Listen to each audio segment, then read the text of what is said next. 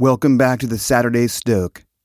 Think of it like a shot of espresso for your soul.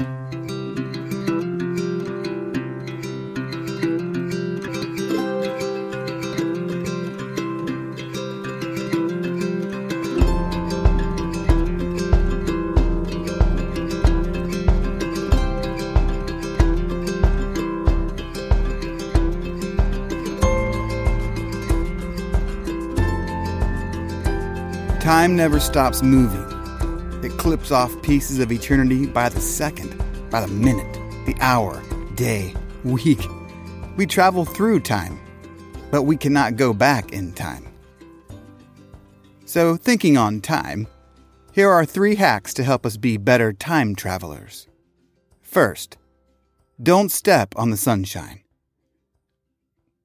Ah, yes, you say. I was just thinking about this very thing for some time, but I didn't know what to say. But please do, Tim, give your thoughts on why we shouldn't step on the sunshine. Ah, I see, I reply. And you wonder why we're such good friends. Well, dear friend, each morning when we wake up, sunshine lies in the backyard, on the fence posts, and even in our bedrooms.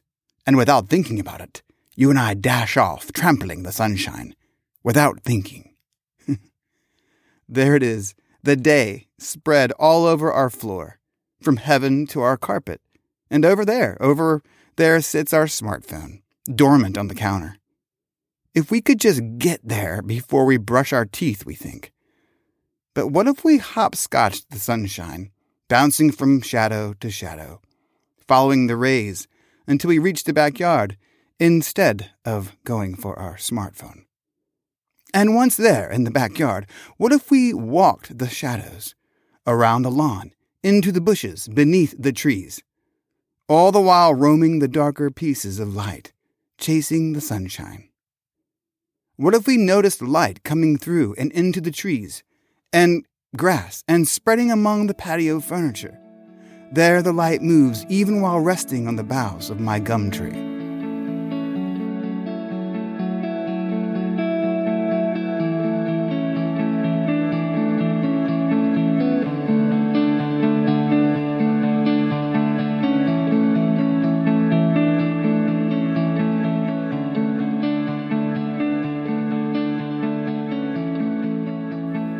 That must be what they call wind, you think to yourself. Look, it's moving the line to shine. And what's this? Time, it seems to be moving less quickly. I still have time for another French press. Maybe read that passage that the pastor talked about yesterday. What was it again? We must be close to a black hole or something, you think to yourself. The years are passing all around me, but here I am, nearly standing still in the shadows. But wait, wouldn't this moment last longer if I Instagrammed it? Yes, of course, you say to yourself. But no. There we go, dashing off, cutting through shadows across the sunshine, warping our time travel continuum with even the mention of Instagram. You see how it works? It's quite obvious, really. Don't step on the sunshine. Second, don't feed the space trolls. You know, those demons that strip out the intricacies and uniqueness of everything beautiful, which is quite nearly everything. It's common knowledge that space trolls love to dupe us into thinking more is better, big is better is better, mass-produced is better. They embed annihilation in their tongue whips. They are the time pragmatists. Don't waste it, use it. Utilize. If it takes more time than an Amazon one-click buy gesture, it takes too long. The English poet Gerard Manley Hopkins said these brutes employ, quote, strokes of havoc. Hopkins proposed we tune our lives to the creative energy that binds things together. He called this in-stress. It's the opposite of distress, or coherence, where everything falls apart. Hopkins said if we see the world as held together by this kind of magic energy from God, then we will see a unique pattern in everything. Some call this wonder.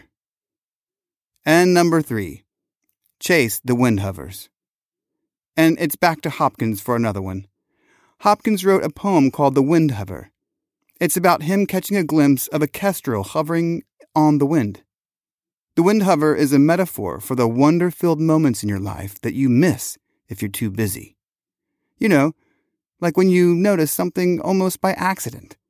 Like hummingbirds taking turns on some petunias as you wait for your friends at a rest area somewhere along Route 1 up the California coast.